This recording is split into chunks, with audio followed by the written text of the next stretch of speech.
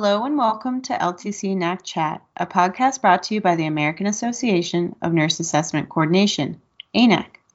I'm your host, Rebecca, and today I'm here with Jane Bell, ANAC Curriculum Development Specialist, to discuss the waivers that have most affected operations in nursing facilities due to the pandemic.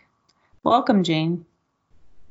Oh, thanks, Rebecca. It's good to be here. And I first want to send out just a quick thank you to the healthcare workers that have been so heroic in these times of great uncertainty.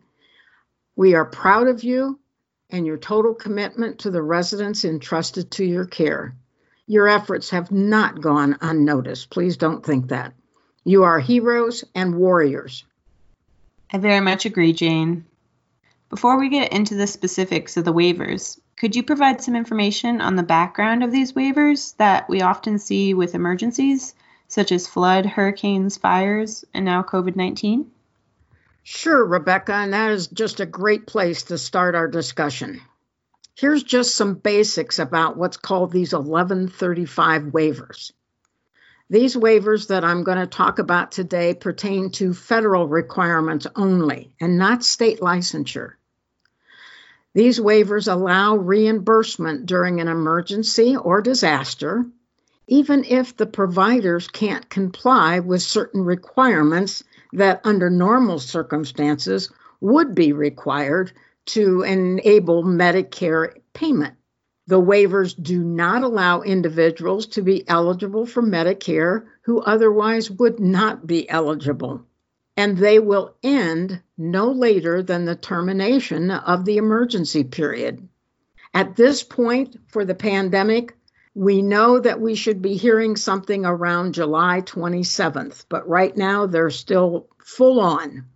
So the purpose is that healthcare facilities that provide Medicare services in good faith can be reimbursed for them and not be subjected to sanctions for noncompliance, absent any fraud or abuse. And those last few words I just said are key, absent any fraud or abuse. Again, CMS wants Medicare providers to put the patients or residents before paperwork, but we still have to meet Medicare requirements. Thank you for that background information, Jane. It seems from reading the ANAC Connect community, our member-exclusive online forum, that there is still some confusion about the public health emergency waivers that have impacted the decisions made in our facilities, such as the 3-day qualifying hospital stay, the spell of wellness waivers, and the delay for completion of the MDS. Let's first discuss the 3-day qualifying hospital stay. Can you cover the highlights of that portion of the waiver, please? Sure, Rebecca, and like you, I have seen that confusion as well. The 1135 waiver is in place to protect the hospitals from being overwhelmed by a surge of COVID residents. The portion of the waiver that applies to this waiving of the 3-day hospital stay is also called Section 1812F of the Social Security Act, which is the requirement for a 3-day hospital stay prior to a skilled nursing facility admission. The waiver pertains to original Medicare Part A residents. It became effective March 1st, 2020, and applies to all skilled nursing facility level beneficiaries under Part A, regardless of whether the care required by the beneficiary has a direct relationship to COVID-19. This waiver stays in effect until the public health emergency is declared over. Now, here's the important part. The waiver does not provide for Medicare coverage for residents who do not have a condition that would have required a 3-day qualifying hospital stay if there was no COVID emergency. In other words, we just can't put residents on Medicare Part A without a 3-day qualifying stay simply because they may benefit from therapy or nursing services. All Medicare coverage requirements are in place that were in place prior to the COVID emergency. And as I said, the waiver of the 3-day hospital stay is in place to keep those hospital beds available for COVID emergencies. So a hospitalized resident can be sent to the SNF without the usual 3-day hospital stay to preserve hospital beds and personal protective equipment. Some other situations under this part of the waiver may be used could include some instances, and I'll give you some examples. A beneficiary could come to the SNF directly from the emergency room. A long-term care resident in the facility has a change in status and now requires a skilled level of care. The physician, with discussion with the facility, decides not to send them to the hospital. The facility has the resources and the expertise to care appropriate for the resident, so we're going to treat in place. Another instant would be that a beneficiary could be a direct admit from the community, or they could be a direct admission from the community where they were receiving home health or outpatient services. So there was some reason that the hospital wanted to free up beds, so we were able to get rid of this 3-day qualifying hospital stay with this waiver.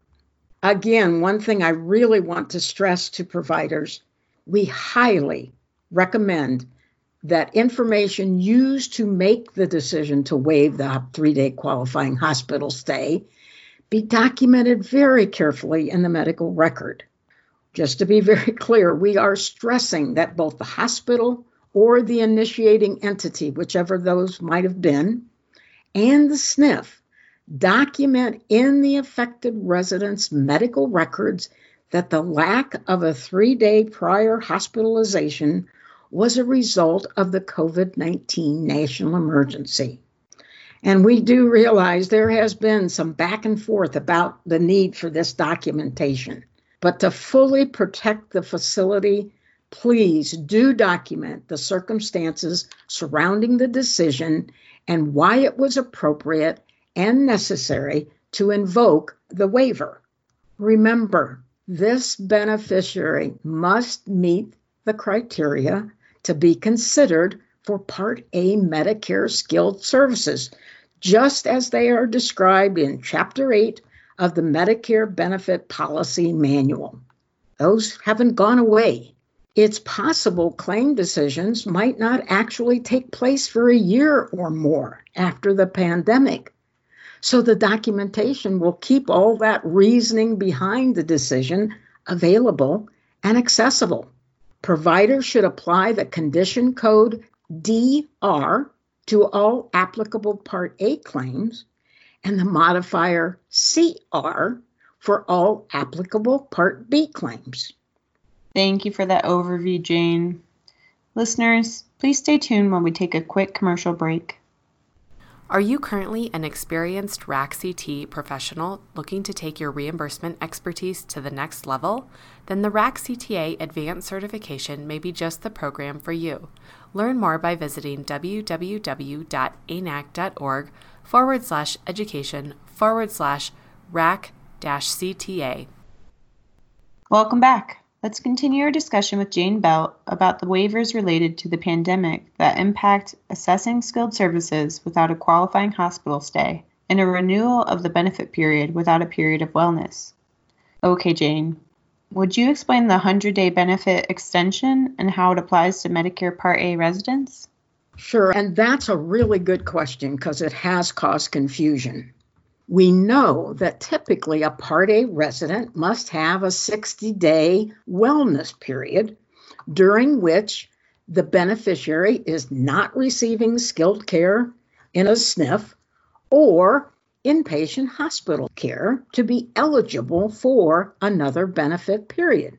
For example, we know that a resident who's been receiving tube feeding nutrition at the qualifying skilled level of care does not regenerate another spell of illness as long as that beneficiary continues to receive that qualifying amount of tube feeding in the skilled facility, or they would happen to require inpatient hospital stay.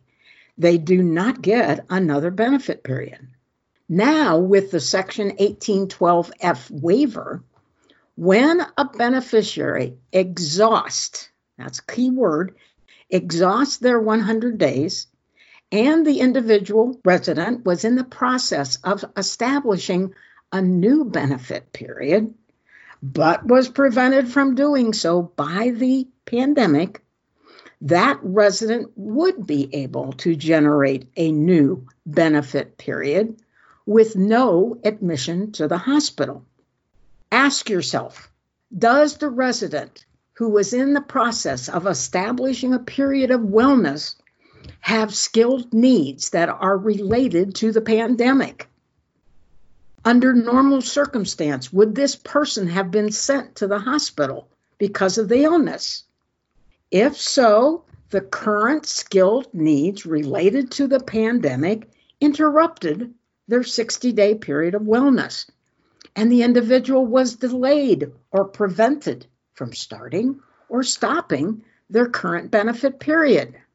In the unusual situation where the resident would exhaust his benefits but be prevented from gaining a spell of wellness due to the emergency, the staff would do a Part A PPS discharge, MDS, on day 100. The PPS schedule would begin again at day 1 on what would actually be the 101st day. A new 5-day PPS assessment would be completed, new Medicare certifications would be required, and the MDS look back would be 7 days from the ARD, even if those days extended to the prior stay. Again, a facility cannot keep a resident on Medicare after day 100. This waiver is in place to allow residents to renew their Medicare A benefit if their benefits exhausted and they no longer required a skilled service. However, the resident begins their spell of wellness, and that spell of wellness is interrupted when the resident develops skilled services related to the pandemic. Has to be related to the pandemic. And do remember, this is not an automatic additional 100 benefit days. The facility must still determine on a daily basis if the resident is receiving skilled Part A services. And once the skilled need related to that pandemic stops for that particular resident, the resident's benefit period ends as well. Thank you. That is some helpful information to know, Jane. Next, could you please provide an overview of the MDS delay waiver? Sure. Another good question. This waiver deals with late completion and late transmission of the MDS to the KEYS ASAP, or the Federal Repository System. The very important part of this is for the nurse assessment coordinator to remember that this waiver does not include the setting of the assessment reference dates. The facility needs to work very hard to set the ARDs timely, especially for the residents on Medicare Part A. The timeliness of the ARDs is the critical part. Also, remember that billers cannot submit the Part A claims if the billed MDSs have not been submitted and accepted into the federal repository. A couple of other factors to consider is that the MDSs will still need to be completed and submitted. The completion of the resident assessment instrument remains a compliance issue for future surveys.